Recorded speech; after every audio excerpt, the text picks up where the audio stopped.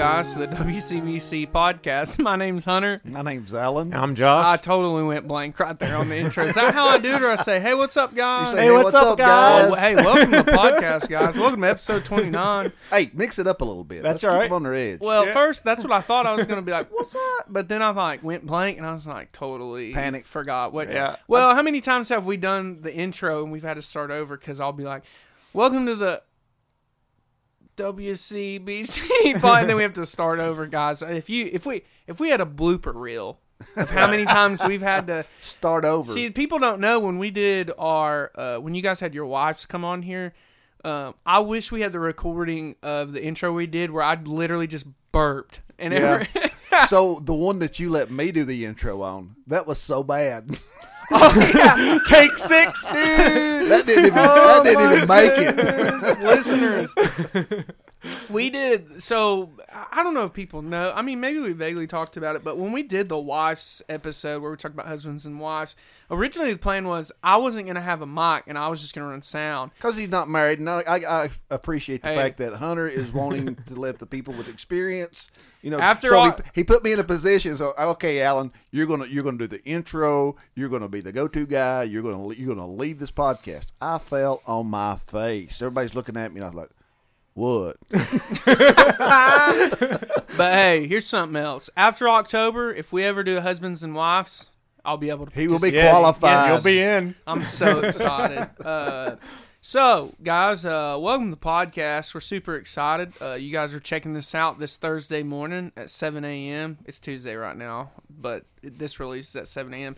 We're super glad y'all are listening. One thing I'm encouraged is we just got a good consistency of listeners right now, and we're always hearing good things about the podcast. I'm hearing people talk about it, and I'm just super encouraged. And so we're glad you guys are using this.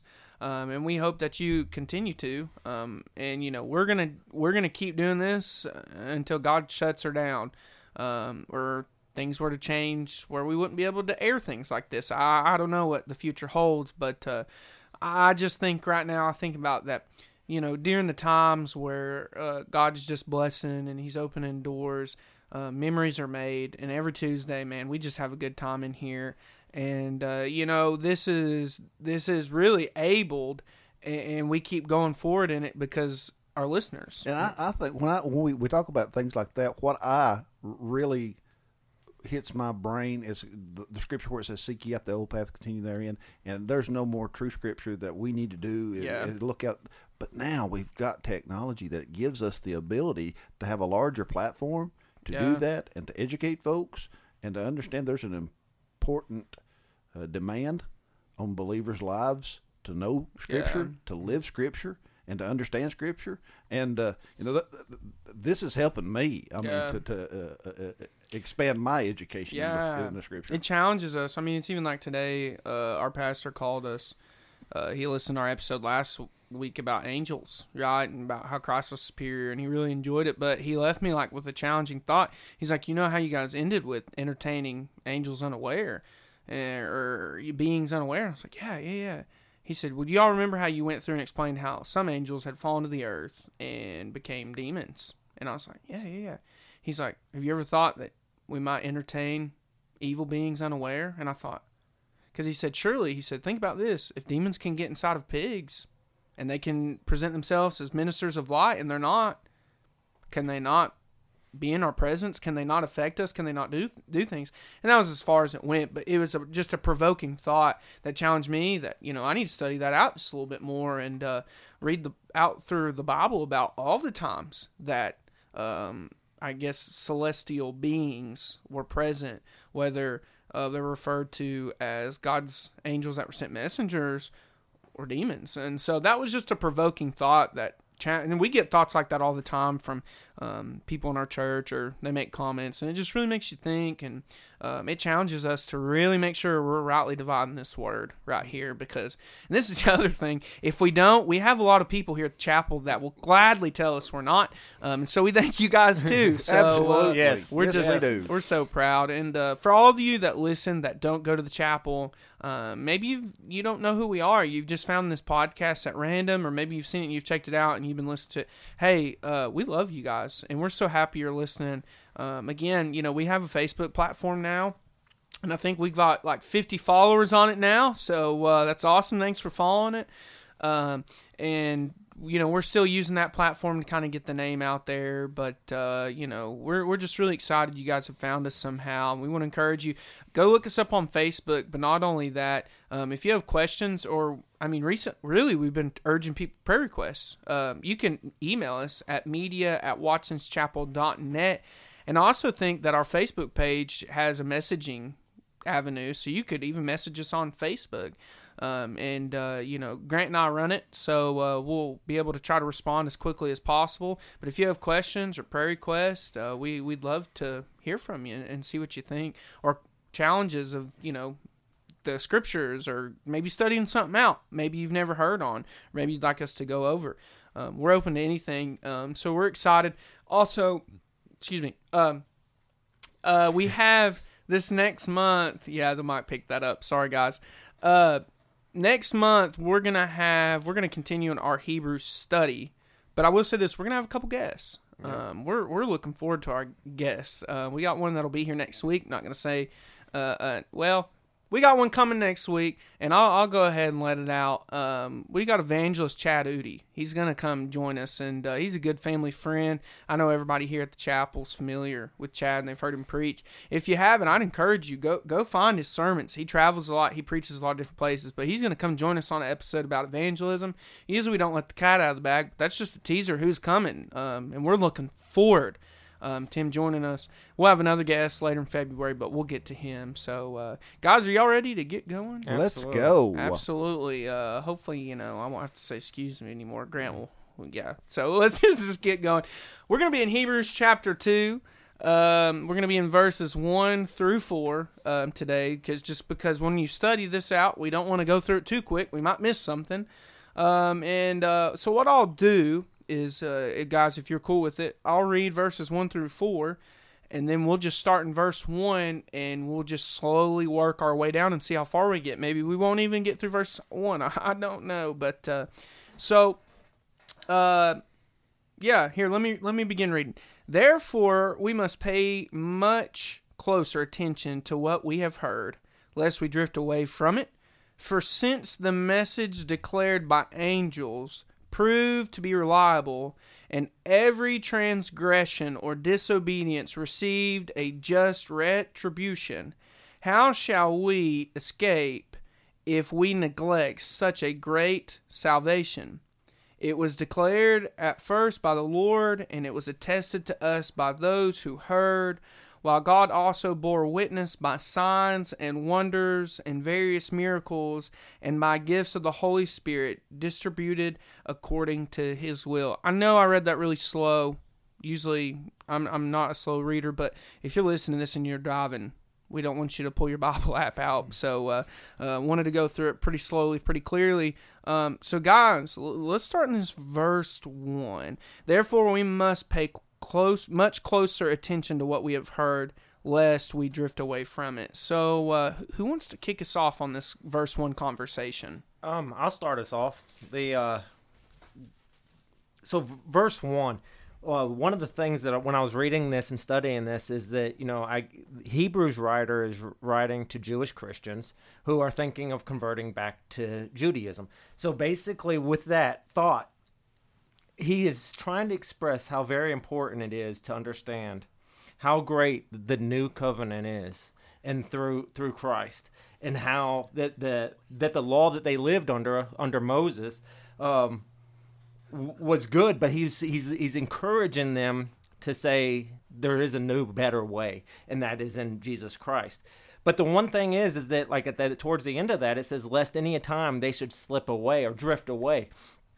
And I was thinking, when you get down to the coastal waterways, you can actually drift. And before you know it, if you're not paying attention, you'll realize that you are miles down the shoreline, or you have drifted quite a distance by the time you come to that realization. And that's the one thing that, when I was reading this, it says, less the time you should let them slip. The thing with the drifting away is not an abrupt turning away. It's just a slow gradual of the departing from sin or into sin and leaving Christ and going back to their old ways and the ways of Judaism. And that's the one thing, like, so when I was reading and studying this, we don't see, there's no account of anyone ever saying, what must I do to be lost? But there is the account of what must I do to be saved? And that was like Acts 18, I think. Acts 16, Acts 16:30 with the Philippian jailer, and that's what he said. What must I do to be saved? Because if we truly are honest about it, we don't have to do anything to be lost and sinful.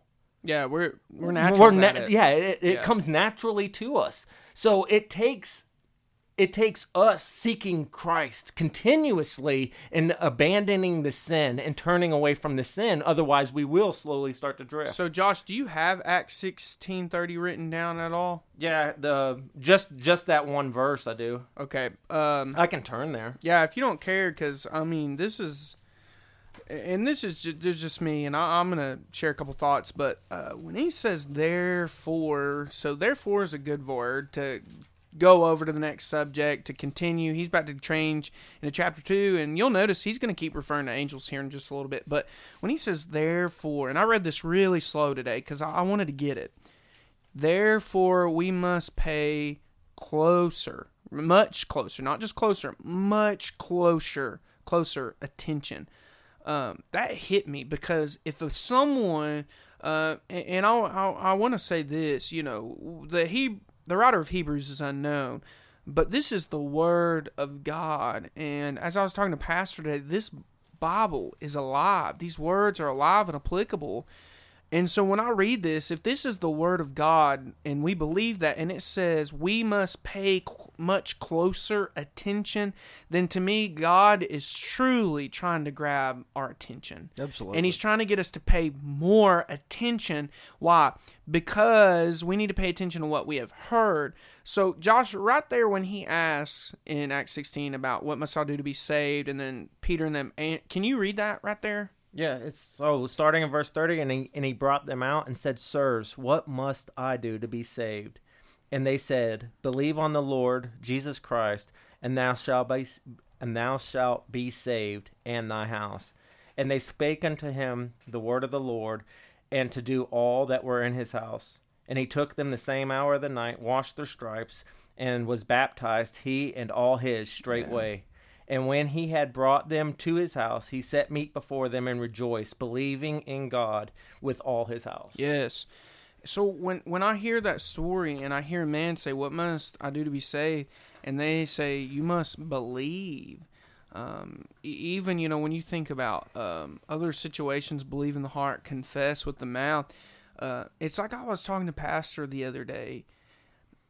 I made a statement, and I want to explain it before anyone might be misled. Also, if someone is outside somewhere shooting guns, so if you just heard that, we are in Madisonville, Tennessee. Somebody shooting guns, and we're all okay. Yeah, yes. We're good. We're good. But so what I told him is, I said, Pastor, I wonder if salvation is more simple than we bring it out to be. And I asked him that, and we talked about it for a while, but what I meant was this, we all base salvation off a moment of power, and it is a moment of power, but I think we put, and this is just from what I've noticed and just learning in my Christian walk and in ministry, is we put a lot of emphasis on what the person has to do in that moment. And if we put the emphasis on what that person has to do, then we're really making it about the work that they have to do in that moment. And what I realized, and I asked him, is I just said, I wonder if it's more simple than how it's portrayed by people today. Because when you look at this example, and he says, what must I do to be saved? And Paul and them, they just say, you must believe, right? And we read in the Bible, believe in the heart, confess with the mouth. We read about turning away from an old lifestyle, right? That can seem complicated, but here's the best part about it. We don't do any of that. Right. We don't do the changing. We don't do the turning around. All we do is we believe in the heart. We confess with our mouths that He is Lord, He is Christ, He is Son of God, and we put faith in Him, and then what does He do? He does the rest of it. And so when you look at this text and it says we must pay closer attention to what we have heard, that's what I think about, is that story about paying attention to what is being said. And He's speaking, like you said, to the Jews and the Hebrews that were around. But in a broader sense, when we look at the message that God is giving us right here, and the words God is giving us right here, is that people need to pay closer attention to what they hear and what they've heard. And we're not talking about what you hear on the radio or your favorite song. We're talking about the gospel message. And I think that's just powerful that you read that story, because if you pay much closer attention to it, He asks one question and He gets the biggest answer a man could get. You have to believe. And He did. And salvation came to that house, and they were baptized in the name of Jesus Christ that day.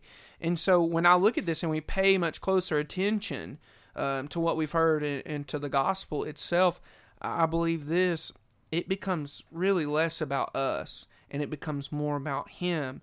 But I really think that the salvation is more simple. And I'm not trying to water it down and sugarcoat it. You have to answer for your sins. Yes. You've got to confess. You've got to be willing to lose your life to gain your life. Absolutely. But I just feel like maybe we've put so much emphasis on what we have to do in the moment of conviction, and that's taken away from what God is going to do in the moment of conviction if we surrender. And so I just think those 5 words, we must pay much closer, those stuck out to me today when I was reading that, because God is really trying to get people to see something and to grab a hold of something. So I'm sitting here just praying for you, Hunter, that God would help you, because you're doing an awesome job articulating that. And you're saying it perfectly, and I didn't want to interrupt you because I'm sitting here with just chomping at the bit. But as thoughts were hitting my mind, you were saying them. As things were coming to my mind, like, and Hunter's saying it. So God used you, I think, to interpret that scripture very well, because we complicate things way too much when we look at what can I do? Yeah. I got to roll my sleeves up and strap my boots on and what do I got to do? We need to pay more close attention, yes, to God, yes, because of what He said. And you were all over it, man. The Bible says we're saved by grace through faith. Yeah. The grace is God's part. The faith is what we believe. And here's what I think: that faith that saves us. I wish my faith was on point all the time. It's not. Yeah. Sometimes it's low. Yeah. Mm-hmm. So therefore, at those times, I've got to pay close attention, not to what somebody's opinion or somebody's advice or what. Yeah. I've got to pay close attention to what God's Word says, what the Holy Spirit's telling me to do. I've got to pay attention to that. Don't need to turn a deaf ear to it. Don't need to ignore it. And I had a huge life learning lesson today in my study time and in my prayer time. I was telling Josh, and I told Grant, and Alan wasn't here yet, but when I study the Word of God, I've seen lately that I'm starting to understand things more on an intellectual level. Like reading this verse, right? I can intellectually see this and understand and say, yeah, this is true, amen. But when I started reading Hebrews 11 today, and I saw that everything that we do and the saints of old did is built on faith, because without faith we cannot please God, it really made me slow down today on how I study the Word of God. Because here's the thing, should our intellect grow? Yes. But does our faith need to grow even more? Absolutely it does. And so when I went through this today, I just approached it prayerfully. And I'm not bragging about me. I'm just what God showed me today. So I think that's why lots of immature Christians struggle with security in their salvation, is the exact point that you just made. Man alive. And I can attest to that in my life, because me too. I mean, a lot of people can say amen to that. Absolutely. But what I'm saying is this, and to kind of go a little further deep into it, is when I read this today, I just started, Lord, let my intellect grow, but Lord, let my faith be increased by what I'm getting ready to read. And I'm telling you, God just taught me that today through the Spirit of the Lord and in my study time and in my prayer time. And I was able to talk to our pastor about it more in depth. And, you know, me and him, we talked for a little bit. And from what we talked about and what from God revealed to me, there's just so, and when you look at this, pay much closer attention, right, to what we've heard. Now, intellectually, you can say, yes, I understand this. I can even speak it in Greek and Hebrew. But is your faith increasing off of it? So the definition of faith, it's the evidence Yes. of things that we've never saw. Right. That word evidence, Alan, let me add this to you. I looked at it today and I studied it out. A synonym, the foundation. Yeah. Yeah. That's strong right there. It Keep is. going. It is. And it's the proof. And when people, and again, guys, don't think that I've got everything figured out. Don't think there's ever been time. Don't think there's never been times in my life when I didn't question or doubt or have times of weakness. And but here's some things that have helped me in the years that God's allowed me to live and go through some of those battles and some of those low points. Is that faith? It's just like a muscle. The more you exercise Yes. the stronger it gets. Yes. And I know that's probably not a very good example, but as Christians, Yes. our responsibility is to give that earnest heed or to pay closer It attention. makes you, when you pay closer attention, it makes me think of slowing down. and again, And- not dragging us off in the works weeds, Yeah. but there's an effort. You intentionally. I have to purpose. Because I've got ADD, and you know what I'm saying? So I have to sometimes reel myself in and force myself Yeah. to intentionally focus on God's Word. God's Word says you're saved by grace through faith. Yes. Through faith. Through Yes. faith. And, you know, when you pay much closer attention, you know, intellectually, you want all of us strive for our intellect to grow at a fast rate.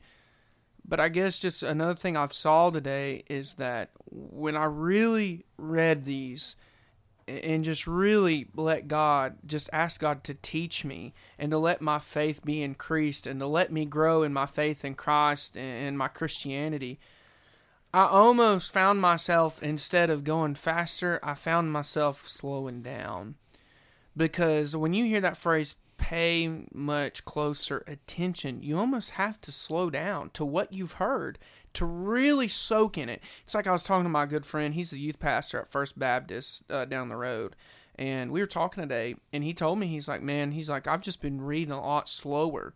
He's like, he said, it's taking me like 3 weeks. I can't remember specifically, but he said about 2 weeks to get through the first chapter of First Peter. He's like, and I've just been soaking in it. And then all of a sudden, I start chapter 2, and our head pastor asked me to fill in and preach on a Sunday. And he said, and I slowly start chapter 2. Next thing I know, here's my sermon. God showed him something. And so that just made me think that, like, intellectually, you can read, you can do things, you can boom, boom, boom, boom, boom, boom, boom. But it's even like, you know, when I've been in places where I've questioned my faith, right? And I've had doubts and I've had things. What's the first thing a person does? They try to affirm themselves. Yeah. By experience or by works. Now, let me say this. James did say, I will show you my faith by my works. So works are huge. But why do you have to affirm yourself? And I had to ask myself that question. The second thing that a person might try to do is cling to what they know. And you do know. Paul even said, I know in whom I believe. You can know things.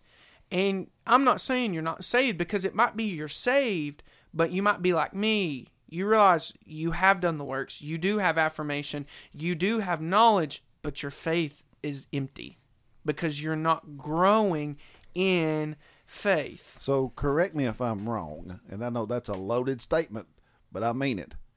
Your intellect can hinder you. It can also be a Amen. huge Yep. resource in helping your advancement. Your Amen. intellect. Amen.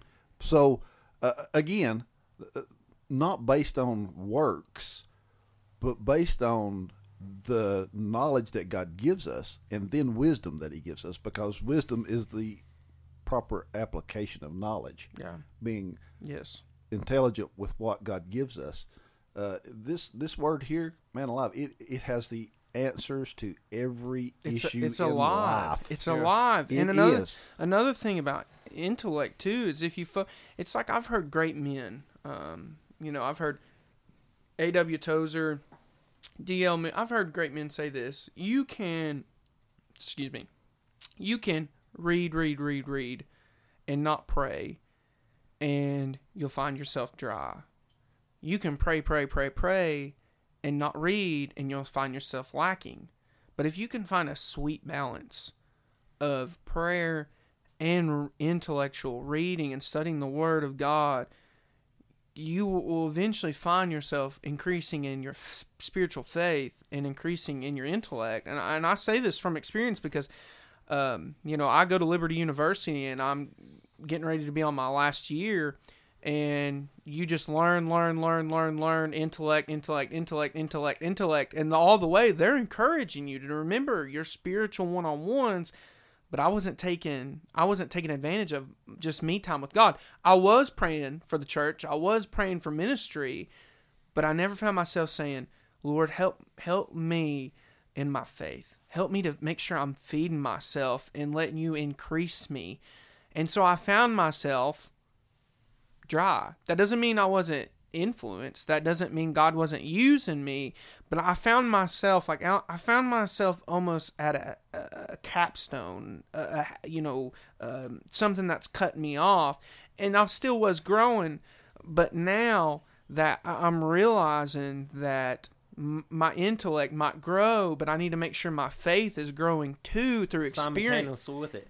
Through experience, through prayer, and just like meditating on the Word of God, not to intellectually know all the Greek and all the Hebrew, but to really let this alive book just saturate your soul and saturate your mind and your heart. I was even thinking today about, right now when Romans 12 says the renewing of your mind daily.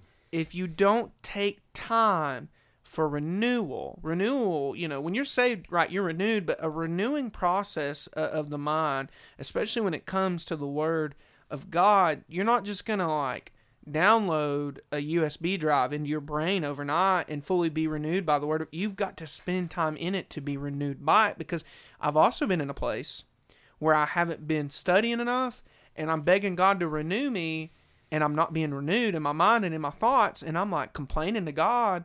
And then God was just through elder men was why don't you read my Bible? Why don't you read my words? You want to be renewed by my words? Well, get into it. Yeah. Right? Yeah. And so renewal is one of those things, when it comes to the Word. This phrase, pay much closer attention to what we've heard. And I don't know where all of our listeners are at spiritually, but if you're listening to this podcast, and maybe you were like me, or maybe you are like I used to be, man alive, I was in that position where I was handicapped to the knowledge, and I used this cop-out.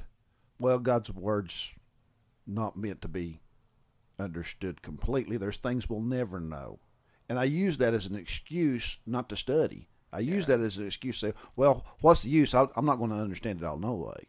Yeah. And that was a cop-out on my part, because I didn't think that I had the mental capacity to understand God's Word. Here, understand, the mental capacity that I have is just what God designed me to have. Yeah. But here's the thing. He gave me the assistance of the Holy Spirit. That's right. To help me become educated in His Word. Well, absolutely. So, even think about this. So you have, and I've read this too in one of the books I've read, if you have somebody that's full of zeal, and just absolutely filled with the Holy Spirit, and they're on fire, you've got a ticking time bomb on your hands. They're going to implode. They're going to explode because they're just full, and that's amazing, right? Yeah, give me the water pistol. Yes, but what I think about is the Corinthians. They were zealous over the spiritual gifts, and they were ticking time bombs. They wanted that stuff, But then Paul had to write epistles to them to help them keep it in context and to help them focus on what matters. And so I just think about that too. Like, if you're just full of the Holy Spirit and, you're touched, and that, I mean, God's using you mightily, that's amazing. But what I love is, like, in my life, I remember especially times in my life where, I would be in worship and I would just feel so overwhelmed by the Holy Spirit of God, and I would act out of my flesh. I would do something that I purposed to do instead of being led by the Holy Spirit. But then once I got into the Word of God and really started learning about how the Word of God is supposed to help us keep things in context, I noticed that I was still full of the Holy Spirit, but now I'm being seasoned by godly words and godly direction and godly context that helps me put my gifts in the way they're supposed to be used. Just like the Corinthians, they're full of it, right? They're all about it. They want it. But he had to write that epistle to give them some guidance and give them some directions. And so I just think this verse right here, you really, and we'll keep it in the context of what we're talking about today, but man, we've really got to pay much closer attention to what we've heard. And he's telling them that for a specific reason that's getting ready to open up a whole can of conversation. Let's look at verse 2. It says this: "For since the message declared by angels," there's angels, "proved to be reliable, and every transgression or disobedience received a just retribution." So this first point, my Bible took me over to Acts 7, where Stephen is giving his sermon, right? And he quotes about the angel appearing unto Moses in the fiery bush, But when you think about the message declared by angels proved to be reliable, you have to, I really started thinking about the context of proved to be reliable. The angels would come down with a message from God Almighty, and what they would do is they would deliver it and give it to the people.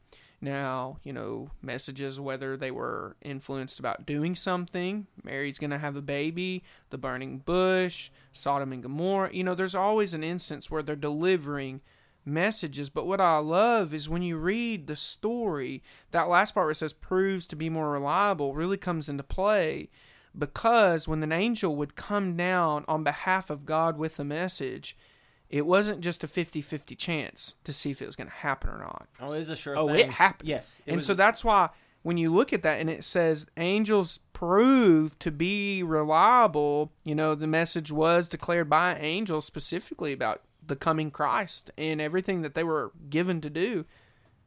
Angels' messages were very reliable in all instances in the Bible. And I love that part. But look at this last part.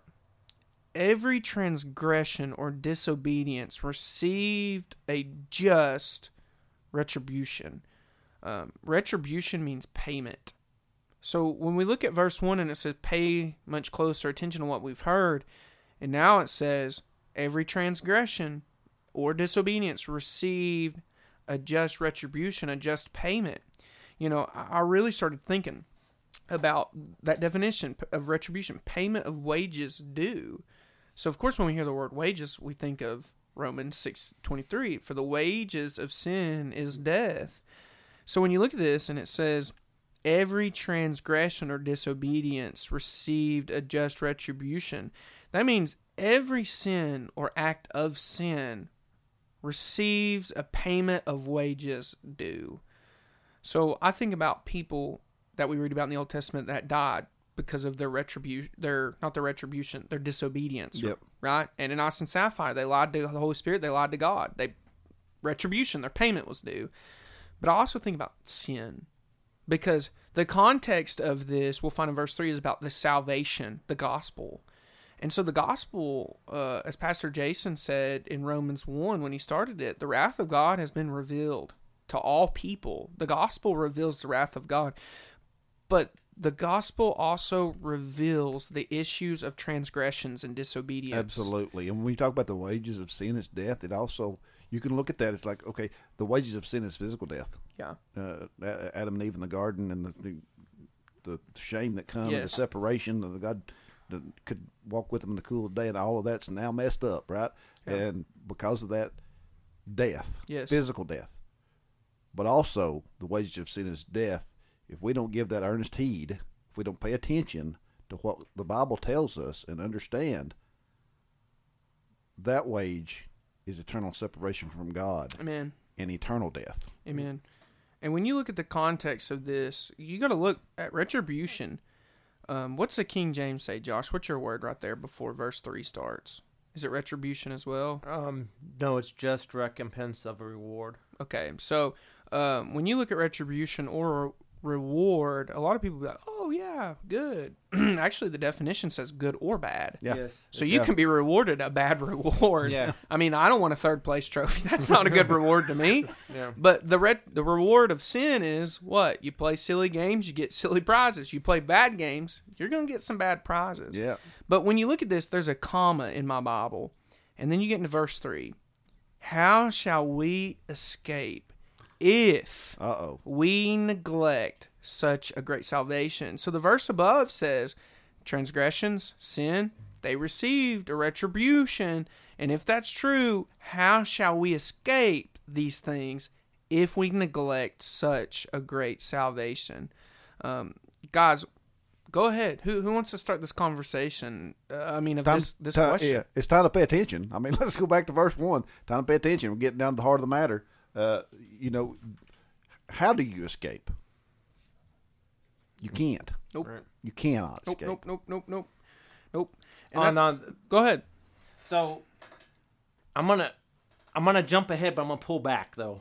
Yeah. So I just want to finish out the rest of verse 3. Yeah, go ahead. And it says, which at the first began to be spoken by the Lord, and was confirmed unto us by them that heard him. Yeah. So here's some of my thoughts on this. John 14:6.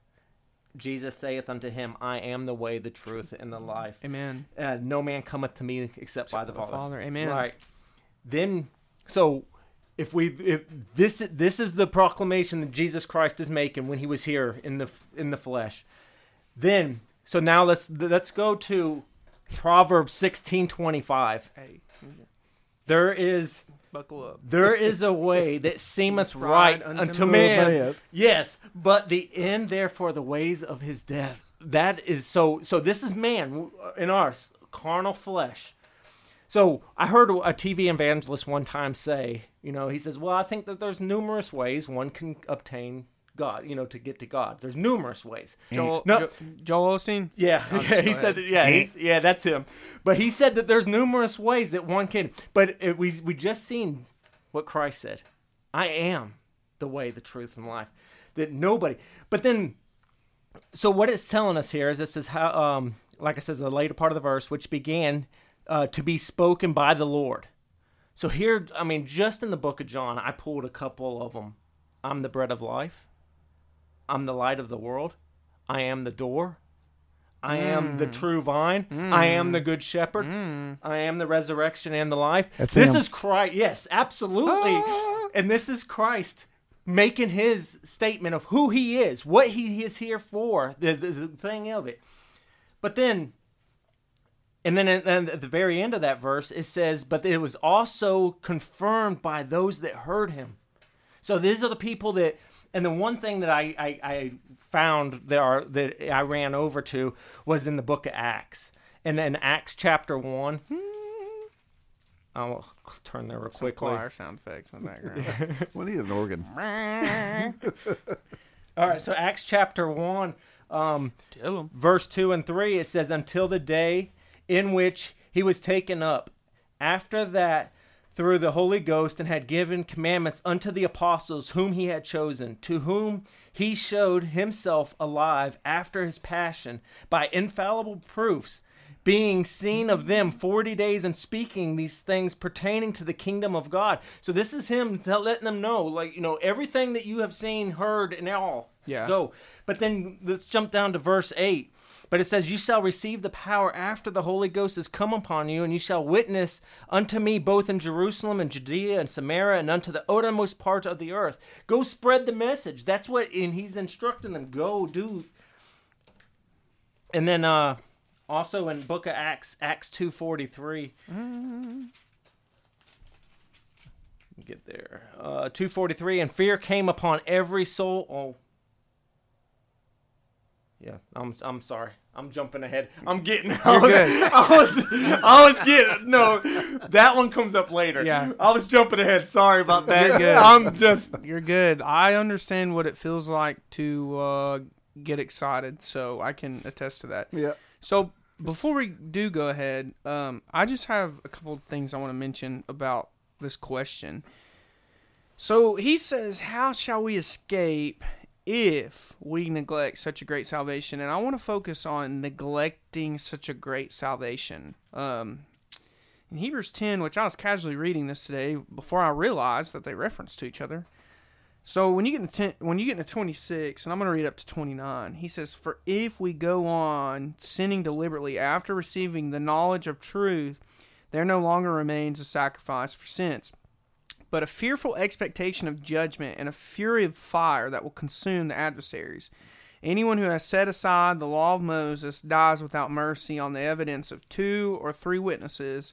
How much worse punishment do you think will be deserved by the one who has trampled under the foot the Son of God and has profaned the blood of the covenant by which he was sanctified and has outraged the Spirit of grace? Boy, listeners, I want you to just hear this just for a second. Neglecting such a great salvation. So when the writer of Hebrews says, if we go on sinning deliberately after receiving the knowledge of truth, you'll notice this, it doesn't say believing in the truth or receiving the truth or giving our lives over to the truth. It just says the knowledge of truth. So you have to understand that this is a intellectually based mind, exception of the gospel, of hearing it. But he says if you go on sinning deliberately after receiving the knowledge of truth, so think about this, a person hears the gospel of Jesus Christ, and if they hear it, and then they say to themselves, I don't want this. I'm going to go on deliberately choosing to sin. I'm going to reject God. I'm going to reject Jesus. And then ultimately you reject the Spirit. Then you start getting into the unforgivable sin that's mentioned, which is blaspheming and speaking against the Holy Spirit of God. And you might say, well, a person they're not speaking, they're not saying anything bad. If you reject, I'm telling you, if you reject the message of the gospel that the Holy Spirit is trying to convict you to surrender to, you're playing a dangerous game. Absolutely. So he says, if you go on sinning deliberately after receiving the knowledge of truth, look here, there are no longer remains for sacrifice of sins. So they've rejected the sacrifice of sin, and there's no more sacrifices for sin. But looky here, what does remain? This is what remains. But a fearful expectation of judgment and a fury of fire that will consume the adversaries. And I read this today and I thought, yeah, right? Things against God, Satan, the Antichrist, yeah. If you die in sin, you are an adversary to God. You are against God. As we were in the youth house this last week and we were at the end of John chapter 3, it talked about that people that are against the light, they hate the light. They want nothing to do with the light. You can only serve one master. You can't serve two because you'll hate the other. And so what remains, if a person goes on deliberately sinning after hearing the gospel, they don't want nothing to do with it, what remains is a fearful expectation of judgment, a fury of fire that will consume an adversary. It will consume someone who is against God. Right? And you get to this next verse, and this one had me stumped for a while. Anyone who has set aside the law of Moses dies without mercy on the evidence of 2 or 3 witnesses. And I was like, what the heck? You study that out and you go to the Old Testament, and do you know why they died? When a person vocally said, I want nothing to do with the law of God. I want nothing to do with the ways of God. And they reject God's law. They reject God's command. The judgment that they would receive is this. If they set aside the law of Moses, they want nothing to do with it. They decide that they go against it. Listen, they will die without mercy. by the evidence of 2 or 3 witnesses. In the Old Testament, if someone set aside the law of God, they wanted nothing to do with it, and someone saw it, it couldn't just be verified by just one witness. There had to be 2 or 3, because if it was just one witness, it wasn't good enough. But you get 2 or 3 followers of God and see someone set aside the law of Moses, the judgment and retribution, reward of their decision was death without mercy. Now, you might be thinking that's cruel. Listen, the Old Testament's tough. That's just how God was. If God sent judgment, then God sent righteous judgment. It was good in His eyes. But look at today and how loose our living is. How soft we've got on sin. So let me read 29 now that Alan said that. Listen to this. You think that's bad? Listen to this. How much worse punishment do you think will be deserved by the one who has trampled underfoot the Son of God, profaned the blood of the covenant which He has sanctified, and has outraged the Spirit of grace? He's saying, listen, you think it was bad in the Old Testament when someone turned away from God and they were stoned to death because of their rejection of God? The writer of Hebrews is saying, listen, if you reject the gospel, if you reject the message of Christ, then here's the thing. If you do that, how will you escape such a great salvation? If you neglect it, right? Because the writer right here is saying people that hear it, they hear it knowledgeably, the intellect, and then all of a sudden they say, I want nothing to do with this. I want sin. I'm going to turn against it. It will be worse for them. Or me and God's got our own thing worked out. No. I don't want nothing to do. I don't want nothing to do with the That's Bible. not how it works. I don't want nothing to do with the commandments or the expectation of a holy life, or living sanctified. I don't want nothing to do with that. Me and God's got our own thing worked out. You've neglected this great salvation. You deliberately went on sinning. You've neglected it. Absolutely. Because there is a huge disconnect in what God's Word says. We're not talking about Christians that might struggle with sin. We're talking about deliberately choosing. Correct, sir. Just saying, I don't care about the Word of God at all, or I'm going to deny the gospel, and I choose sin. A Christian might fall into sin, but they repent immediately. Our society is dominated by that mindset. It's dominated by the Yes, it mindset where there is no cross to bear.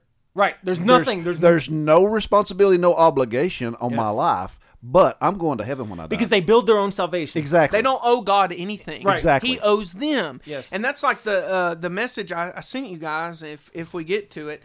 When it talks about signs and wonders, the Jews always went to Jesus and said, give us a sign. Yes, that's all they looked for. But the thought is this: why did Jesus say no? Right? I mean, He could have done something and proved Him, but here's the thing.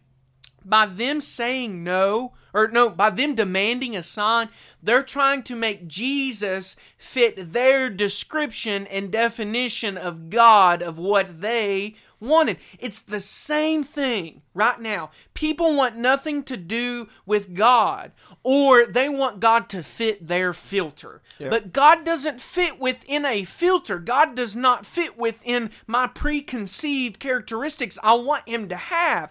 God does not fit my opinions of what sins I want to do and how I want to make them okay. No, God exists in God. God is jealous. God is full of zeal. God is full of love, but God is full of judgment, and God does not delight in sin. So you cannot say, well, my God doesn't care about this, but He cares about this. Well, then you are not worshiping the one true God. I mean, that's just evident within Scriptures. And God's the center of our faith. We talked about faith. Let's go back to that for just a second, because our faith should be focused on, He's the center of it. Yes. It's not us. Yes. Right? The folks who put themselves in this, we're the most important part of our religion. Faith is in Him, not ourselves. That's or what exactly we want. right. Those folks who say, I have no cross to bear, it's all about me, you're the center of your religion, not God. Right. God should be the very center, and your faith should be anchored in God. You have now become a moralist. As our pastor preached this He tonight, did. He preached you on it. are a Yeah. moralist. You have now decided that you will decide for yourself what is right or wrong, and you will make God fit within that filter. I'm Listen, better than them Christians down at the church. you cannot make God fit within what you think is right or wrong. We're But supposed to fit within what He says Is right or wrong. His word. But when someone gets to the point where they're like, I decide what's right or wrong, now they've made themselves a deity, as Yeah. Pastor Jason explained, Yeah. that they are righteous within their own eyes, so what they see is right or wrong. Right. Nothing else matters. That is dangerous. Don't compare yourself to the hypocrites at the church. Compare yourself to what God's Yes, word Jesus. says. And Yep. that's why he starts out with pay much closer attention to what you've heard, because what you've heard is a gospel message centered around God, the Son of God, not around us. And I'm telling you, and that's why the writer of Hebrews says this in Hebrews 12:25. Listen, see that you do not refuse him who is speaking. For if they did not escape when they refused him who warned them on earth, much less will we escape if we reject him who warns from heaven. I'm telling you this, listen, he says first, see that you don't refuse him. Do not refuse God. Do not refuse Christ. Here's another one. The preacher at the church that's preaching truth to you because he loves you and he wants to see you saved and see you grow in the faith, do not refuse him, because he is coming to you out of love and he is coming to you with a gospel-centered message. But look at this. If they couldn't escape him when they refused him who warned them on the earth. I want you to think about this. When Christ was on the earth, he was warning people. He said, listen, don't do this. Don't do this. He talked about eternal judgment. So if he was on earth and people could not escape him, listen, how will we escape if we reject him who warns from heaven? And the message goes out. The Bible says there was a time when God winked at ignorance, but now he requires all men everywhere to repent. And when you look at the context of Hebrews chapter 2, that question, how shall we escape? How can a person escape if they neglect the gospel salvation? They can't. It's impossible. There's no way to run away from God. We read about people in the Bible that Jonah tried to run away from God. Didn't end well work for him, out. right? Nope. David, I mean, when you read the Psalms, he says, where I go, he's there. Waiting on me. I'm just, and listen, people, listeners. It's just so important that you pay close attention to what you're hearing. Now, this isn't what Josh and Hunter and Alan's opinions. This is what the Word of God requires. And if you're like, well, what do you mean? Let's look at the rest of it. It says, it was declared first by the Lord. Josh has already covered that, right? And it was attested by those who heard, the disciples. Look here. While God also bore witness by signs and wonders and various miracles. So that's the third one. And then the fourth one. And by gifts of the Holy Spirit distributed according to his will.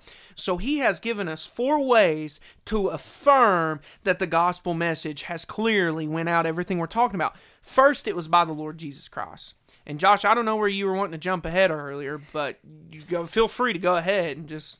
Well, the only, when I was going to jump ahead was actually, let me get over there real quick, Book of Acts, and then verse 2:43, which is basically, so everything that it referenced in Hebrews, all of that came through. We see evidence of it in the day of Pentecost.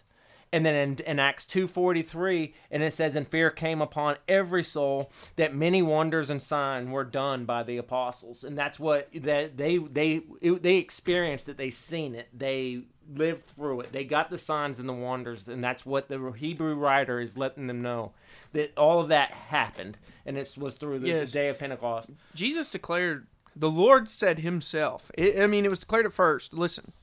So he declares the message. He tells the disciples, I'm not going to be here forever, right? I'm only going to leave, but don't worry, I'm going to send a comforter. The Holy Spirit shows up in Acts 2, and now it's declared by those who heard a first eyewitness account of the gospel from Jesus' mouth.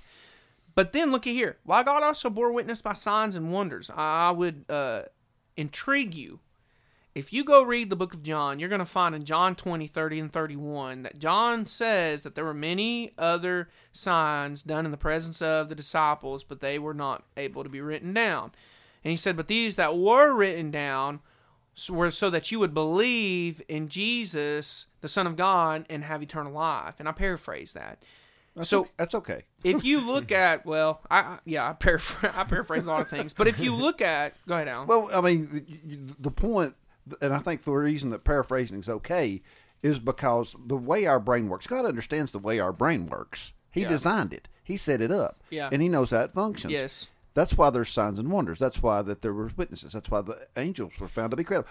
Because he understands our brains have a need to understand credibility and believe truth. Well, that's also how come when we talk, I have no idea, and I don't have the ability to look inside somebody's brain or somebody's heart and see if they're saved or see if they're lost.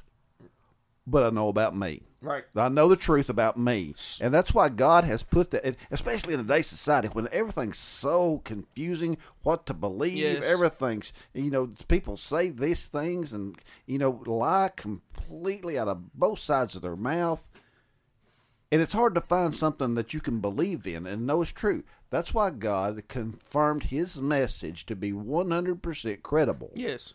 And give us the Holy Spirit then to validate it. Yes.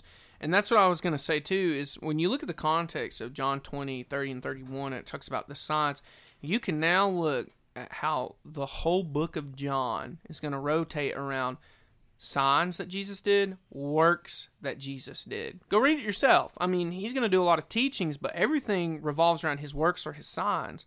And it's even like this, John chapter 1, he's talking about the work of Christ in the beginning. In the beginning was the Word was with God. You're seeing the works of Christ. You get over into the end of chapter 2, and a lot of people, you might think, well, what about chapter 3? At the end of 2, he says this, "Now when he was in Jerusalem at the Passover feast, many believed in his name when they saw the signs that he was doing." It doesn't say what, but Christ was doing some signs. What happens after that? "Now there was a man named Nicodemus, a ruler of the Jews." So he's questioning Jesus, right? Okay, Jesus is around the Samaritan woman. He's going to end up doing many healings. He's going to do things. Chapter 5, he heals a man at the pool of Bethesda. People start questioning him. He reveals more things. Chapter 6, he feeds the 5,000 with bread and with fish. And Jesus walks on water. You can just keep going. But here's the thing. Why did John decide to write so many things around signs and the works of Christ? Here's your answer. A sign points to something. So the signs that Christ did just pointed that he is the Son of God. Yep. And signs and wonders and spiritual gifts all point towards Jesus Christ. That's a fact. They all point to the gospel. They are for the gospel. And that's why the last two of Hebrews 2, right there in 4, he says the signs and wonders and many miracles that God did, but also the spiritual gifts, because spiritual gifts are supposed to use to glorify God. But what do we use them for? We use them to glorify God, but in a lot of cases, we're using them to point to who? Jesus Christ. Yep. And listen, when you look at Jesus Christ, you look at the message that we've talked about tonight, and then you look at the context of Hebrews chapter 2, right there in the beginning, pay close attention to what you've heard. Go read. Pay close attention to what you read. Because if you neglect it, how will you escape? And I'll say this, at some point, no matter what your spiritual condition, the facts of God's Word will be confirmed by the Holy Spirit. Yes. At that point, Yes. our pastor made this statement during the service Sunday morning. Only you and God know. Yep. And it's been brought to your attention. How do you respond to that? God only knows. It's your It's your responsibility. That's the Dolly Parton version. Yep. My It's bad. your responsibility to respond. If it's I'm saved and that reassurance is there, that's good for you. If it's conviction and a revelation that you need a relationship with Him, it's your responsibility, not mine. A special revelation of Christ. You need that. It's not the pastor's responsibility to go get you and drag you to the altar. It's your responsibility to be obedient. Yes, and here's the thing too. When you are transformed by Christ, your life comes alive for the first time. But that does not mean everything will be cake and roses and cupcakes. Absolutely not. Because here's the thing, and a lot of people get into Calvinism. They'll get into God control, the free will. You can get into either one, but you're going to find something similar between both of them. We have a responsibility to be in the Word of God and to be in prayer, not just for our intellect, but that we might grow and we might feast on that everlasting water and we might feast on that bread of life. And I'm telling you, God has just hit me, and He's still working on me in this very moment about things He's teaching me right now. If we are not willing to slow down, if we're not willing to spend time that our faith will increase, Pay attention. But if we're not willing to do it, how will we grow? How will we get to meat? How will we get off the milk? Here's another thing. How will we finally get assurance in our faith? And that's the thing is, I've met a lot of people in my life, and including myself, I struggled with this, of seeking for assurance in my salvation, or hearing someone say, I don't know if I'm saved. I'm actually reading a book right now that I found by MacArthur called Saved Without a Doubt, and that's how he starts off the book, about a letter he got from a man that taught Sunday school, and he taught Sunday school for 6 years in the church, but he struggled with specific sins, and so he told MacArthur that he's afraid he's come to the conclusion that he's lost. But at the end of the letter, he said, but I have such a love for the church. He said, I have such a love for our beautiful Messiah. That's how he worded it. I thought, oh my gosh, he is. But how does a person find assurance in their faith if they're not willing to get where our faith is founded? Because you can grow. It's like we were talking about today. A person can come to a church service without a Bible and hear the gospel and get saved. Absolutely, right? Missionaries can go to places where people don't have Bibles and people can get saved. Yep. But after you're saved and after you've been totally, and it's like the phrase get saved, it means so much more than those two words. To be beautifully and extremely changed and converted from a dead, sinful nature to now you're alive in Christ. And you know what it feels like to have God speak to your heart. You know how it feels for God to get a hold of your inner being. You know how it feels to see an old man in an old way, but love the new way and the new creature you are. It's a beautiful thing to long to be with Jesus and to see Him face to face and for glorification to take place versus when you just used to live for yourself. There's so much more to that phrase, get saved. It's more than that, but we can't make it too hard. We can't add too much to it. It's a simple, listen, what I love is simply, right? We confess our sins and we believe, but where it becomes in a sense, extremely radical and beautiful is what Christ does after. Yes. Right. The regeneration washing of the Holy Spirit cleansing a soul. When you think about, when you read in the Old Testament, water was a symbol of cleansing something. And now we read about the Holy Spirit washes us new, giving us a heart of flesh, a heart that loves God. It's a beautiful thing. And that's where I just love thinking about how God can radically change us. But if we get saved, in a sense, or we are changed by Christ, and then we're not willing to meditate and spend time in His Word and communicating with Him because the veil has now been torn from top to bottom and we can communicate, how will we ever find assurance? Yeah. I think that's why a lot of folks struggle with it, Hunter. Yes. And that's why I struggled with it, as a church, our responsibility as people of God is to make disciples. Yes. And to come. And I hope that if you listen to this podcast, something we say or do will challenge you to get invested in a passionate pursuit of Christ, because salvation is simple. We have an advantage. We muddy in discipleship. Exactly, and we muddy the water.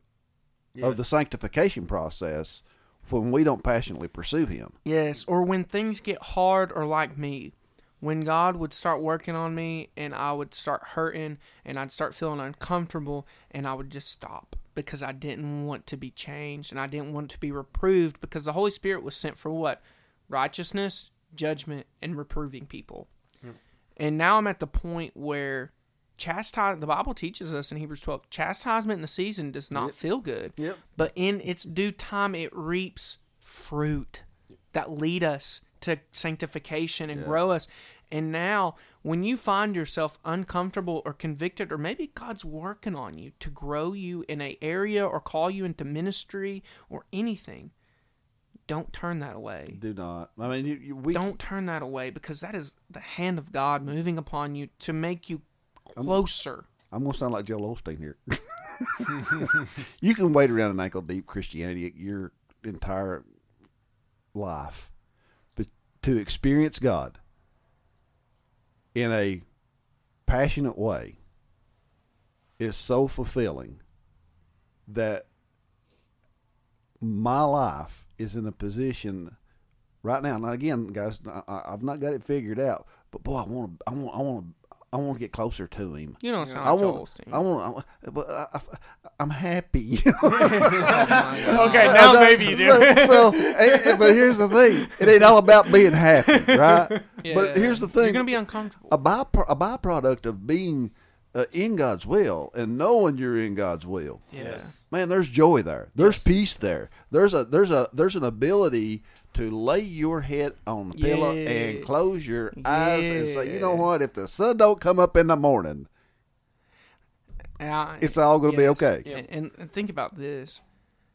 We always hear the term worship and we associate it with music, but worship is an act toward God. Yeah. It's the heart's condition. It's an act towards God. And so the music we do sing and we play, it is an act towards God. But when I read my Bible, it's an act toward God. Yeah. When I spend time in prayer, it's ahead. an act towards God. When I witness to somebody, it's an act. So let me ask you a question, listeners, and this is for us too in the room. How do we worship God daily? It may not be in a full choir with songs, even though it's awesome. It is awesome. But every day you have an opportunity to worship the living God. You know, in the Old Testament, they made sacrifices. That's what they did. But now we're in the New Testament. We don't have to go get animals and lay them on an altar. But what I love is when you get into Romans chapter 12 and we're about done, what does he say? Consider yourselves a living sacrifice. Exactly. So how do you worship every day? And I'm challenged. Me Before too. we got in here, and Hey. right now, that every day I want to grow my intellect. But man, I want to grow my faith. But listen, I want to pay closer attention to what we've heard and pray to God that we can help people not neglect it. And again, let's go back and explain the Joel Osteen comment that I made. We had a mountaintop experience Sunday morning in church. I'm telling you what, Salvation. God showed up. People's lives were changed. Yes. There was folks that accepted Christ and were saved. We had an awesome time. But here's the deal. Monday morning when my eyes flew open and I threw my feet out on the floor and I got up, got ready to work, the first thing that hit my brain, praise God. Praise God. Hallelujah. Hallelujah. I'm a child of His. Yeah, Alan realized some spiritual increase came Sunday, not monetarily. That's what makes you different from Yeah. them other guys. Well said. I'm just saying, when Alan said, I'm going to sound like Joel Osteen, and then he started talking, I was like, Alan, Please don't sound like Joel Osteen. you don't sound like Joel Osteen. You're actually like, I mean, like you think of the song Oceans, Spirit lead me into deeper waters. I mean, Yeah. just deeper relationships and, all that stuff. But guys, we've definitely went over our time. But man, what a blessing today has been that God's allowed us to have this time and be able to talk this long and the Holy Spirit lead us in this direction and be able to just saturate in the Word of God. Guys, we love y'all. We pray you're blessed by this. Check us out on Facebook. Email us at media@watsonschapel.net. God bless. God bless. media@watsonschapel.net, and prepare for our guest next week. We love y'all. God bless. See ya.